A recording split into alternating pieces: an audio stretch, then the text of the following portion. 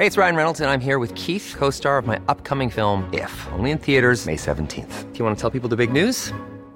All right, I'll do it. Sign up now and you'll get unlimited for $15 a month and 6 months of Paramount Plus Essential Plan on us. MintMobile.com/switch.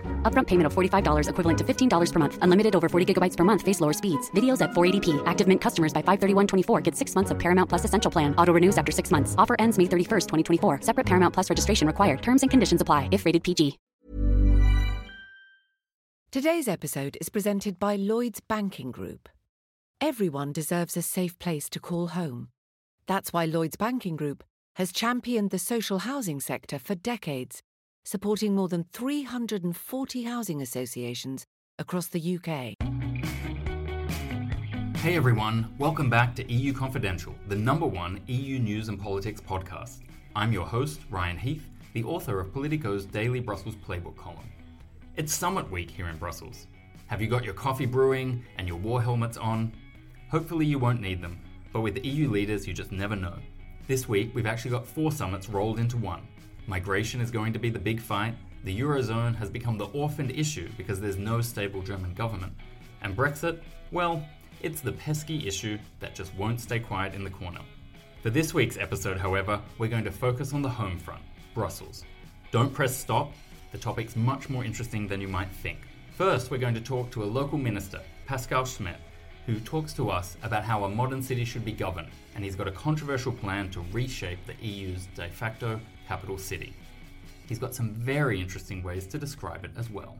I compare Brussels very often with a whore, with a prostitute, because at the same time it's beautiful, it's very horny, but at the same time it can be ugly, and it's attractive, and at the same time distractive, and it's nice in its ugliness and ugly in its niceness, and that's a kind of dual city. And Brussels is a city that doesn't give itself easy, but once you felt in love with it, you stay in love. You stay in love. Then we get into even more sensitive territory by daring to confront the issue of racial diversity among the EU decision-making elite. We're living here in one of the EU's most diverse cities, but the people making the decisions, and dare I say it, listening to this podcast, are overwhelmingly white. I don't have a manifesto for you, but we will discuss what it means to have a political class that doesn't look like the general population, and debate whether equal opportunities are enough to change the makeup of that class. To get that debate rolling, we first speak to Politico journalist Laurens Cyrilus. Well, starting off the podcast today, I am with Laurens Cyrilus, who is our resident expert for all things Brussels and Belgium here at Politico. So he knows Brussels as a set of institutions, he knows it as a city that he's lived and worked in, and obviously that sits in a wider context of Belgium. And so we were going to talk about 2 different things, a rather sensitive series of articles that Politico has been publishing this week under the theme of Brussels so white and the lack of racial diversity that we see in the EU institutions, even though Brussels itself is a rather diverse city. And then also a vision that one of the more prominent politicians in Brussels, Pascal Schmet, has for how to re-engineer how Brussels works as a city, how it's administered, how it is to live, and how it is a place to work. So, Laurens, let's kick off with this article series. We talk in those articles about how the decision makers of the EU are overwhelmingly white, that they don't quite look like the rest of the European population. Have you come across any reactions to that series this week, or what was your own gut reaction when you read some of those articles? I think the reactions we've been getting in the newsroom and outside, speaking to everyone around in this town, is one of an acknowledgement of the problem, right? I think everyone understands that this is an issue that the EU hasn't dealt with so far, and I think one of the reactions I've seen, which sort of surprised me, or at least which I liked, was it's good that we have these tough questions being asked about the European institutions. I think the issue of diversity in national politics maybe managed to make its way into the debate quicker than it did in European politics. And so just the fact that we're having this discussion is a good start, but I think, as you see from the reporting and even the picture we published, which visualizes all of the faces of every MEP in the European Parliament or members of the European Commission, you clearly see that there is a long way to go. Yeah, so to give listeners a little bit more context, as best we can figure it out, because no official statistics are collected, and our lawyers told us we weren't allowed to ask people individually whether they identified as Caucasian or from an ethnic minority, we can figure out that it's literally 99% white in terms of the top 1,000 to 2,000 decision makers in the EU's institutions, and including in the European Parliament. It's quite a striking image where there's clearly only 11 or 12 people who, let's call a spade a spade, they have darker skin, and everyone else is very strikingly white. I got similar reactions to you, but some people were also saying, maybe around about a quarter to 1/5 of people were saying, look, you aren't being fair. In a lot of European countries, it really is a very tiny non-white population, and the EU went through a big effort to make sure people from Romania, Poland, Bulgaria, all of those countries that joined since 2004, to make sure they were included in the EU's institutions. So really, stop bothering us with all of these very small minorities and their problems. Do you come across that sort of feeling, that racism is someone else's problem, that it's not really a thing in Europe? I haven't gotten those reactions. That might be... You're in your own bubble. Exactly. You're living in a wonderful liberal bubble. That might illustrate the circles that I move around in. But what I think is interesting and an important debate is also the question around whose problem is this? And I think this is a question we've seen also in the gender debate, is where who should get involved in this debate? Who should be involved in questions around gender equality and diversity as well? And I think in a way it is not sufficient even for majorities to say, oh, we're not going to involve ourselves in this debate, because the minorities are so small. I think one of the bedrocks, one of the cornerstones of democracy is the fact that you recognize these minorities, right? And that you engage in this discussion around minorities. I think one example, I believe, is the committee in the European Parliament that deals with gender equality and diversity is an overwhelmingly female committee, while all of the other committees, if I'm not mistaken, are male majority. Male. And we saw that in the Me Too debate that they had in Parliament, where really 90% of the speakers were women. And you're thinking, hang on, but actually 90% of the problem is coming from men, so why aren't you guys talking? Yeah, other people should feel involved as well in solving the issue, I believe. I think that the element you mentioned about statistics is interesting, the fact like European countries have different opinions on this as well, and we published a story about this as part of the series, whether you gather statistics on ethnic diversity or not. And there's very different traditions in different European countries about whether it is actually constructive to put people in a certain box or put a stamp on people's head, which is what you do if you gather statistics that involve ethnic backgrounds, and whether it helps to solve an issue or it actually hurts because you're classifying people in some sort of way. I mean, France is very strong on this, even tougher than Belgium, where their attitude, and it relates back to the founding principles of the Republic, is that the Republic should be blind. It shouldn't be affected by religious belief. Your color shouldn't matter, your gender shouldn't matter, and so on. And so in principle, actually, that's a really good principle. Exactly, in practice, however, I mean, like, we all know that there are very poor, excluded suburbs in the cities of Paris. We all know that women have suffered difficulties of discrimination and exclusion for centuries. So, I mean, personally, I don't buy it that you can just not count these issues. I mean, if you counted them and then said, oh, actually, we're doing great, no worries, end the experiment. But if you've never counted and you know that there are problems in your society, then I'm not sure how you can address them if you don't really know the scale or the nature of the problem. It's not self-fulfilling, I think. It's not because you don't count that you solve the issues. And this is something I think I've lived in London and I've been living in Brussels for a couple of years now. I think you notice the difference in dealing with minorities is really significant. And I think the conversation about minorities in a city like London is much more open, partially because there's much richer background and sort of history of dealing with it. But it's a big difference, and it sort of shows that the statistics are there to back up a story or a conversation, while maybe in other countries the statistics aren't there to do that. And that brings us now really to the nature of the Brussels population, I would say, because Brussels is a very diverse city. More than half of the population is born outside of Belgium.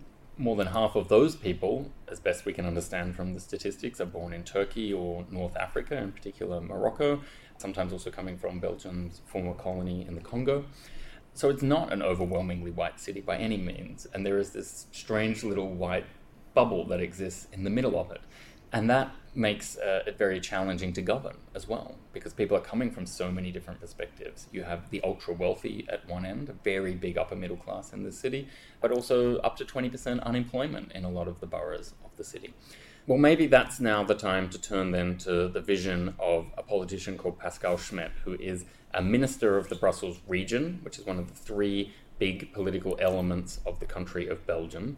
And he is a Flemish socialist who proposes unifying all of the governance of the city so that you don't have a regional layer, a unified set of people who are just governing one political entity. Possibly he might be the man in charge of all of that, might be the vision behind his vision. And that's a very long way from where we are today. We saw after the 2016 terror attacks a lot of criticism of how Brussels is governed because it's so fragmented, not necessarily very efficient. Mr. Schmet thinks he can save basically €1 billion a year if he did it this way. And standing in the way of all of that are some very powerful vested interests and the fact that let's call them the local Belgian population and the people who have arrived from the EU or who are recent migrants are not very well integrated with that more deeply rooted population, let's call them. Laurens, what's the reaction that Pascal Schmet has been getting? And is that fair given the challenges that Brussels face? I think people like reading about these plans because people really want this city to change in a way. A lot of people who live here understand that there are massive structural problems with the way the city is governed. And it sort of bogs down Brusselaars, as they're called, people living in Brussels, in their sort of European ambitions and in the way they want to portray Brussels as a big European city. I think it takes inspiration from cities like Paris or Copenhagen or the London metropolitan area in a way to have a policy, to have a plan for a city as a whole, which is something that Brussels has been missing. At the same time, obviously, these changes are made by politicians. It's politicians changing the dynamics of how the city is governed in the first place. And there the reactions, Pascal Schmet has been hitting some walls.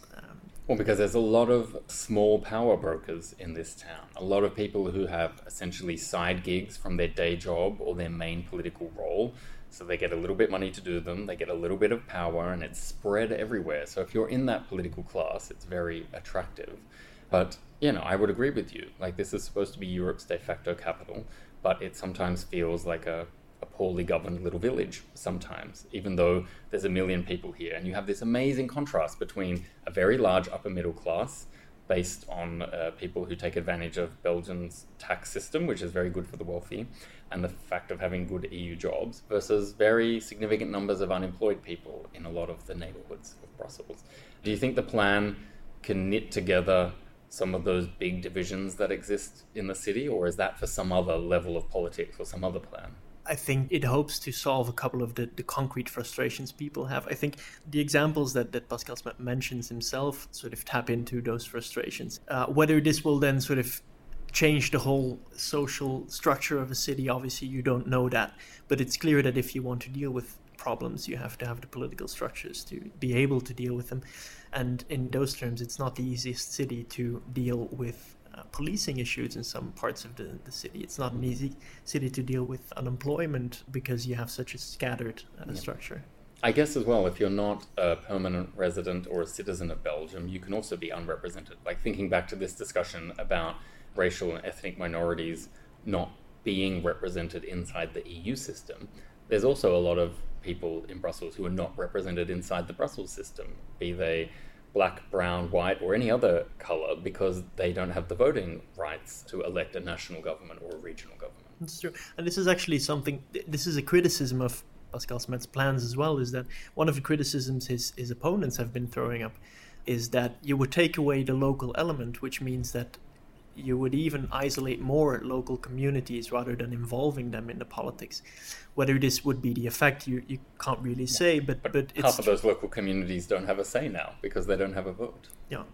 So I think that the idea would be to involve people in this town more. And I think that counts for the Brussels Eurocrats, as they're so gently called. they have the same issue. They're not involved in the politics of Brussels either, even if a lot of them live here for a long time and work here as well. Now let's get personal in a final question. If there was one thing you could change about Brussels, what would it be? I guess the urban planning and the architecture is something that I would like to see changed most of all, because I think Brussels has some of the most beautiful buildings I've ever seen.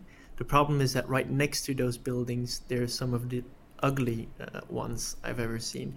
So I think if I solve one thing, that might be sort of the urbanism and the architecture in the city, so that we can actually enjoy all of the beautiful architecture. By stopping future mistakes or getting rid of some of the previous ones? Well, I guess you'd have to give the previous ones some time to get out of the system, but stopping future ones would be a good start, I think.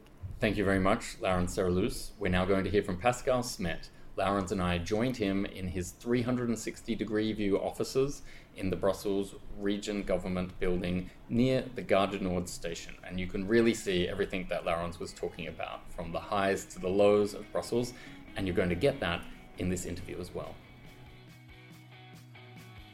You are listening to Laurens Serrelus. Now it's time to speak to one of Belgium's leading social democrats, Pascal Schmitt.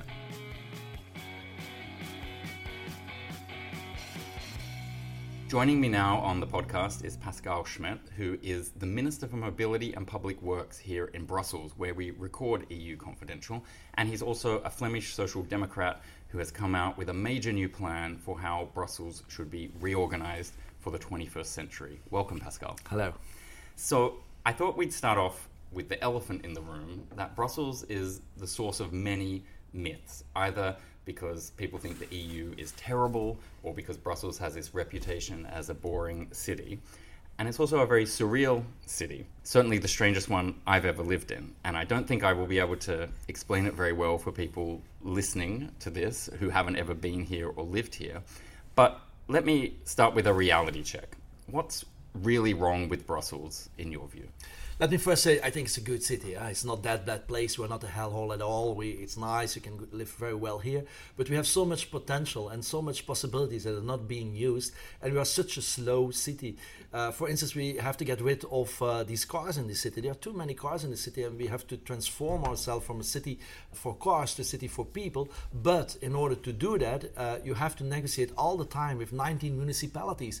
We have 19 municipalities. We have 19 mayors. We have 6 police zones. We have 19 social security offices in the city. So we have to simplify. And from a democratical point of view, everybody is responsible. Everybody is competent for something, but nobody is responsible. And everybody is somewhere with his party in the majority, but at the same time, somewhere in the opposition. So the political process of holding politicians accountable is very complicated, because you get this ping pong all the time, and there are just simply too many politicians who can get votes by saying no. Even positive projects in this city can be derailed because some people believe that by saying no or provoking no's, they can stop something in order to gain themselves as a politician. And so we are a slow city. We are changing, you cannot deny it, but it could be so much better. And of course, as we saw too, we don't have this approach of coherent policy, and it's so fragmented. Everything is fragmented in the city, so we can do much more. And since, we have to look what's happening outside us. I mean, we don't have to go far. If we go to Hamburg, Berlin, or Vienna, they are at the same time, they are, part of a federal state, and at the same time a city. And we just should copy their model. So Brussels is a wonderful city, but it could be a magnificent city, and we are not doing that right now. What's your favorite thing about Brussels? Place, thing, person, you can choose. Now I'm going to say something weird. I compare Brussels very often with a whore, with a prostitute, because at the same time, it's beautiful, it's very horny, but at the same time it can be ugly. And it's attractive, and at the same time distractive. And it's nice in its ugliness and ugly in its niceness. And that's a kind of dual city. And Brussels is a city that doesn't give itself easy. But once you felt in love with it, you stay in love. You stay in love. And one of the phrases you use a lot is you talk about a city for people. Mm-hmm. which kind of implies that now it's a city for cars or companies or the politicians instead of the citizens. Is that what you mean? Like, exactly. How do you put the people at the center? Yeah, because it's after the World War, Belgium made its economy through the car industry. We had all these car plants in Belgium, and Brussels, with the World Exhibition of 58, it wanted to be very modern. And modern at the time was to be very car friendly. They just simply destroyed neighborhoods. They made highways right into the city. They made flyovers, tunnels, but they forgot that when there are many cars, these cars will be stuck in the infrastructure. That's the situation we are now. And now we have this really terrible traffic and some of the worst air pollution. Because we have 400,000 commuters coming in, of which half of them individually buy their own car, and they are the traffic jam. And it's so easy to be here with a car, so we have to change that. And that's because a lot of those people come in from outside of Brussels, so they're working here, but they're not paying taxes here. It's not their fault, but they don't have to live with it 24/7, do they? Exactly. And Belgium is a small country. I mean, in 1 hour and a half you are in France and the Netherlands and Germany, so it's very easy to live outside Brussels and work inside Brussels. And then we have this terrible thing in Belgium of company cars, where part of the salary is being paid by a car with a diesel car too, so people use that car.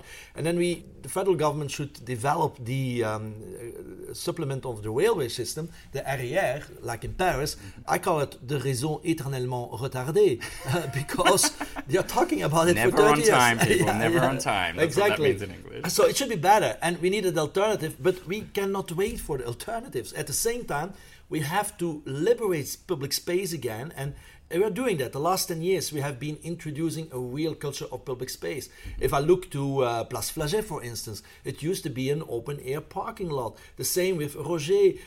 Even the Grand Place. So for anyone who has never been to Brussels who's listening, the beautiful old town square of Brussels, hundreds of years old, used to be a car park until 1995. Exactly, and if you see these 19 mayors, when they gather together, I call them sometimes the junta, because sometimes they gather together in the city hall of Brussels, you know when they are gathering together. You know how you know it? Because they just park their car on the Grand Place. No.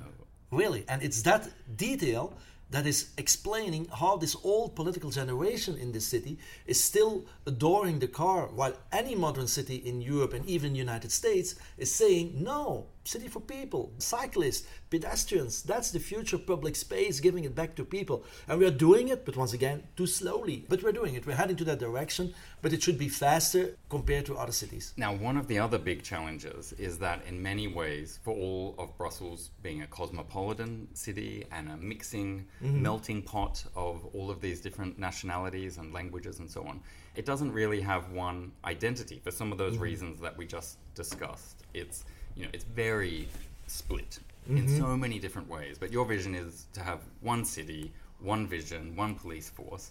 How step by step are we actually going to do that? Do you imagine one big shock to the system that builds up democratically, or it has to be project by project, like the pedestrian zone you've been trying to introduce into the center?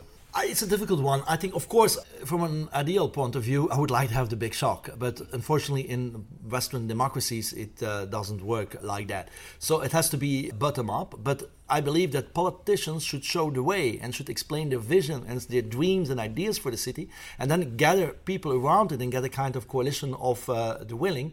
That's first one thing. But there's something that's going to help us in order to get more political clout too. That's a generational issue. You see that the ones who oppose more the logical thing of becoming one city, it's the elder political generation, in some way the dinosaurs, if you can call it like that, who grow up in a political system that's not really functioning, but it's very accommodating for them. So we have to disrupt that in some way. The structure doesn't make a huge amount of sense if you don't know the Belgian constitutional history, where if you understand how Belgium was built and split and rebuilt, it kind of makes sense that there is a Brussels region. But otherwise, to an outsider or to all these new people, whether they are immigrant communities, EU officials that are arriving, also immigrants, it just looks like multiple layers of government. Exactly. And you don't really know who does what. Exactly. And as you said, we call it the Brussels Capital Region, 19 municipalities. But in reality, that's the city. The real Brussels Metropolitan Region, that's the part around Brussels, which is in Flanders and a little bit in Wallonia.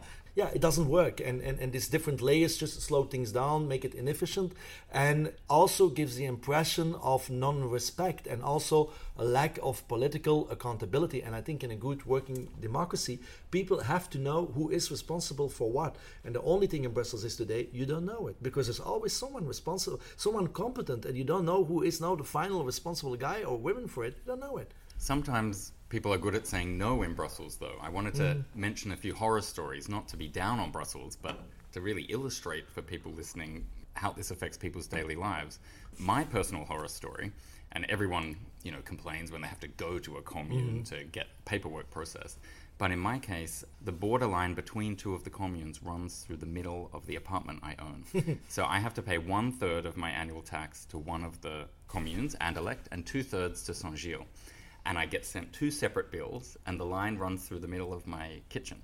And I can choose which commune where I do the paperwork, but I still have to send the 2 bills off every year. And there's a huge, big hole out the back of the building, because that's the intersection of those 2 communes and Brussels Central 1000 commune. So the building has never been built, I think, because they can't figure out the planning situation. Have you got other horror stories where you just think, this is crazy? Yeah. It's Belgian surrealism, yeah. For instance, when it's snowing in a street, sometimes the snow, how you say that in English, a snow cleaner, it stops in the middle of the road and makes a turn because the other part of the road is another municipality. Or if you live in one side of the street and you want to park your car on the other side of the street, you cannot do it because it's another municipality. And so my point of view is that we need to reorganize this city in order to serve better the people who live here, the people who want to come and live here, the people who visit the city, the people who work here.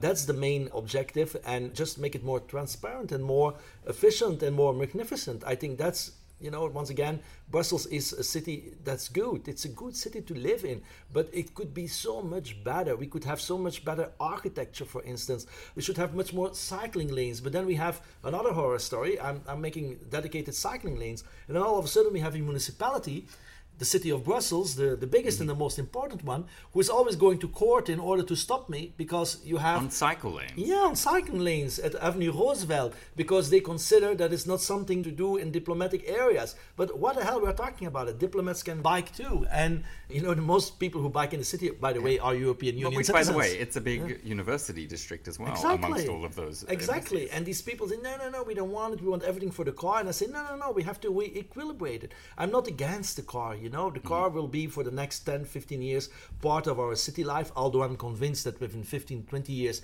we will no longer have private cars in the city. We will have automated shared vehicles running all around town. But in the meantime, we have to give public space back to the cyclist. And it's good for your health, it's good for the general condition, it's good for the ambience in the city, which is sometimes with all these car drivers a little bit too aggressive.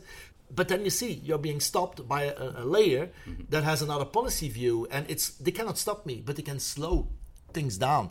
And so that, once again, we are a slow city, and I want us to become a fast city. Now, with some slow parts. Let's scope all the way up now to the EU's role in the city, because that's very contentious among the local Belgian citizen population, where they feel that EU people kind of descend on Belgium, that they don't really pay their fair share of tax. And the EU obviously is important to the local economy. What's the relationship like there? Is the EU coming here a big factor in your idea of making English an official language of the city? And how should sort of the two populations relate to each other? Double. First of all, I think Brussels is a very international city, and then it's quite logical that people who come and live here temporarily or for a longer time, that they can address themselves in English to the municipalities. That should be normal. You should not have a debate about it. You should also be able to get all your documents, your registration and the basic things of life be done in English. That's one thing. A second thing that's very important to me is that we have to implicate people, European Union people, and even other people who are living in the city, in the city government. How can we do that? They have the right to vote now on the municipal level, but they don't have the right to vote on the regional level, where the real decisions are being taken. I mean, it's the de facto capital of Europe. Exactly. So I think that is that strikes me as very odd, that the city that could take its place as Europe's capital doesn't want to engage those citizens. But you speak of rights. Also in Belgium, voting is compulsory for Belgians. Exactly.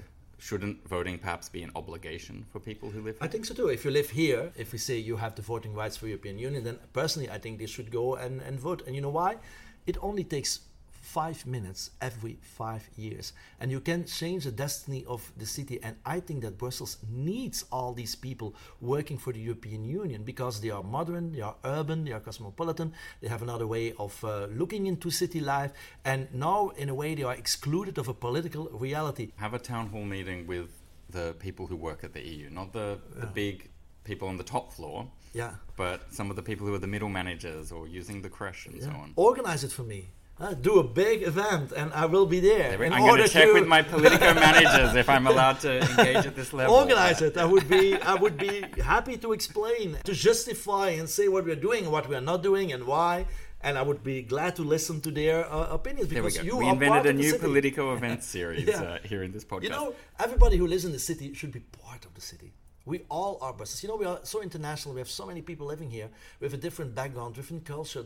And, you know, I mean, it doesn't matter to me if you're Moroccan, Turkish, American, Australian, whatever, you know. But if you live in the city, you are a Brusselaar. And the only thing we have in common is Brussels and the future. So all the people living here should work together in order to build the future together. And that's the way we have to see city life. And not by excluding people like the older, very often unfortunately French-speaking political generation in the city thinks. No, we have to embrace you all and make together this magnificent city.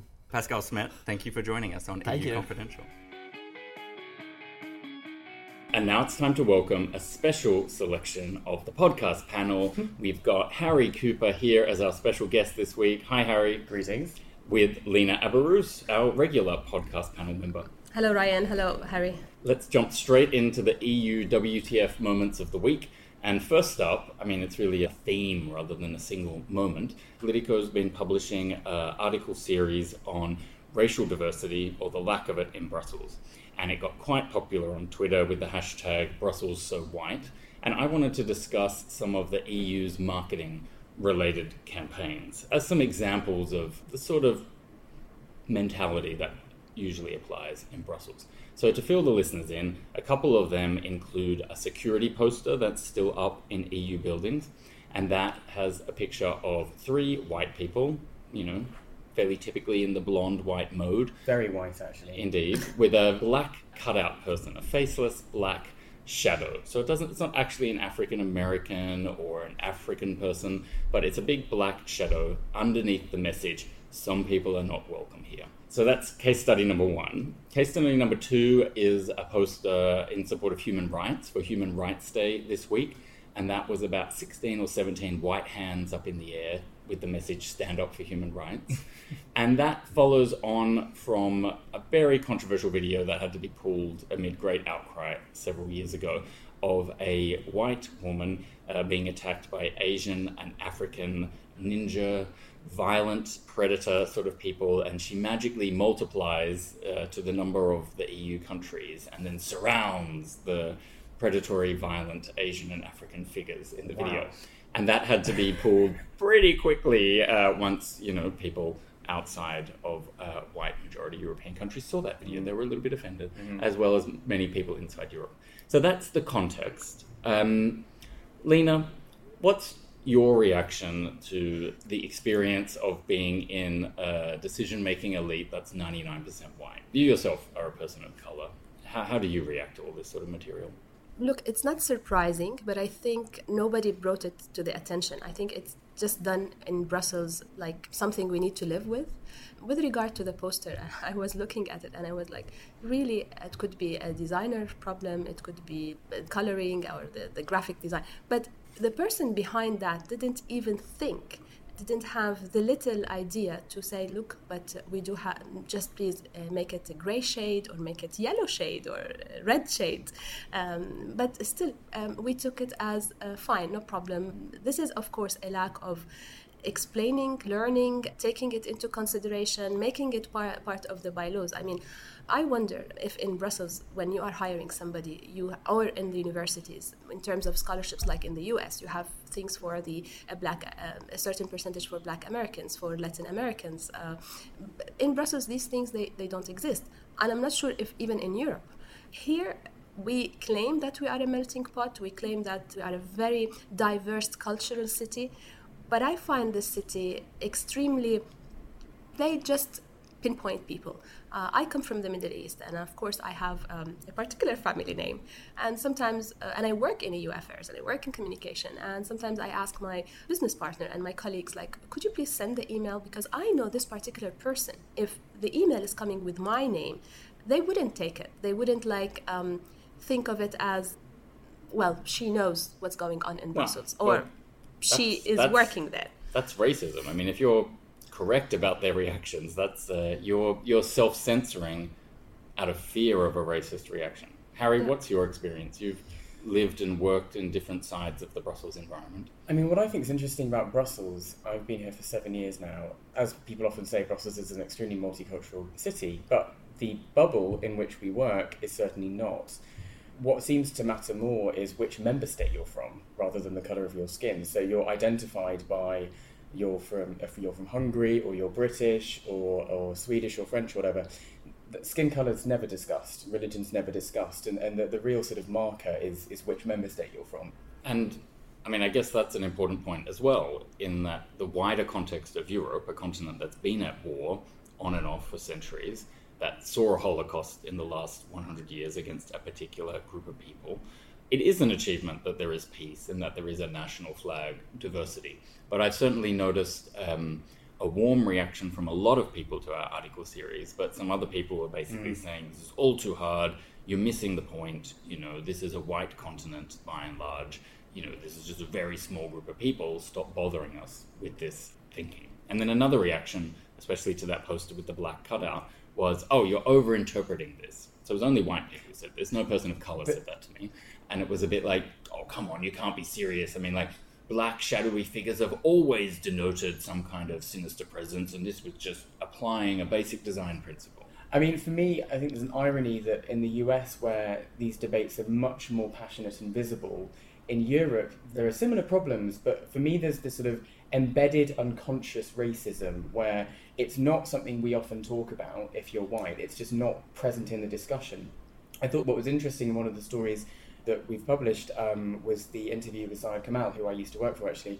But he's talking a lot about his own experience as being the leader of the ECR group in the parliament, but also being a person of colour, and how the discussions in the UK in many ways are much more advanced than elsewhere in Europe. So there are similar issues as elsewhere in the Western world, but the discussions just aren't really there. Yeah, but you can tell that once you enter UK, you go to the airport and you see, when you're checking in your passport and the security, you see all sorts of colours, all sorts of ethnicities there, and nobody is questioning why they are there. You come in Brussels and have a look. Yeah. Where are they? Yeah, we had other reactions in the story I wrote for this series of people saying the usual things, sad though they are, about extra random security checks and things like that if you have dark skin. But more than that, horrible stories where they did a skin cancer screening using special cameras and they didn't work for people of colour. If you had dark skin, the camera didn't work on you. Other situations where people just look horrified when someone else we know turns up to meetings in the European Parliament. They just look straight through her as if her name couldn't possibly be this English-sounding name that they were just talking to on the phone 2 minutes ago. I remember vividly when I was still working in the European Parliament before they started clamping down on expenses, well, trying to anyway. They used to have, during the committee meetings, they'd have people moving around with trolleys of tea and coffee. And I always found I found it quite disturbing at the time that the audience, the MEPs, the assistants, the lobbyists, all white. And all the people serving were people of colour. And it was just a really striking example of what we're talking about now. I do hope that there will be a call of action, that the Commission can respond to this article, to this campaign, and it continues, because it's just taken for granted. People are not aware that this is really a problem. We don't actually have a Dear Politico advice, complaint, question, etc. this week, so maybe let's do a second EU WTF moment. Our perennial favourite, David Davis. I know some of his team are big fans of the podcast, so it's a shout out to you, Team Davis. But our question to you, what was he thinking when he went on that Sunday television programme and said something that was legally, technically correct about the recent Brexit deal, not itself being a legally enforceable document, but, everyone knows a deal is a deal. It's not the sort of thing you can row back from.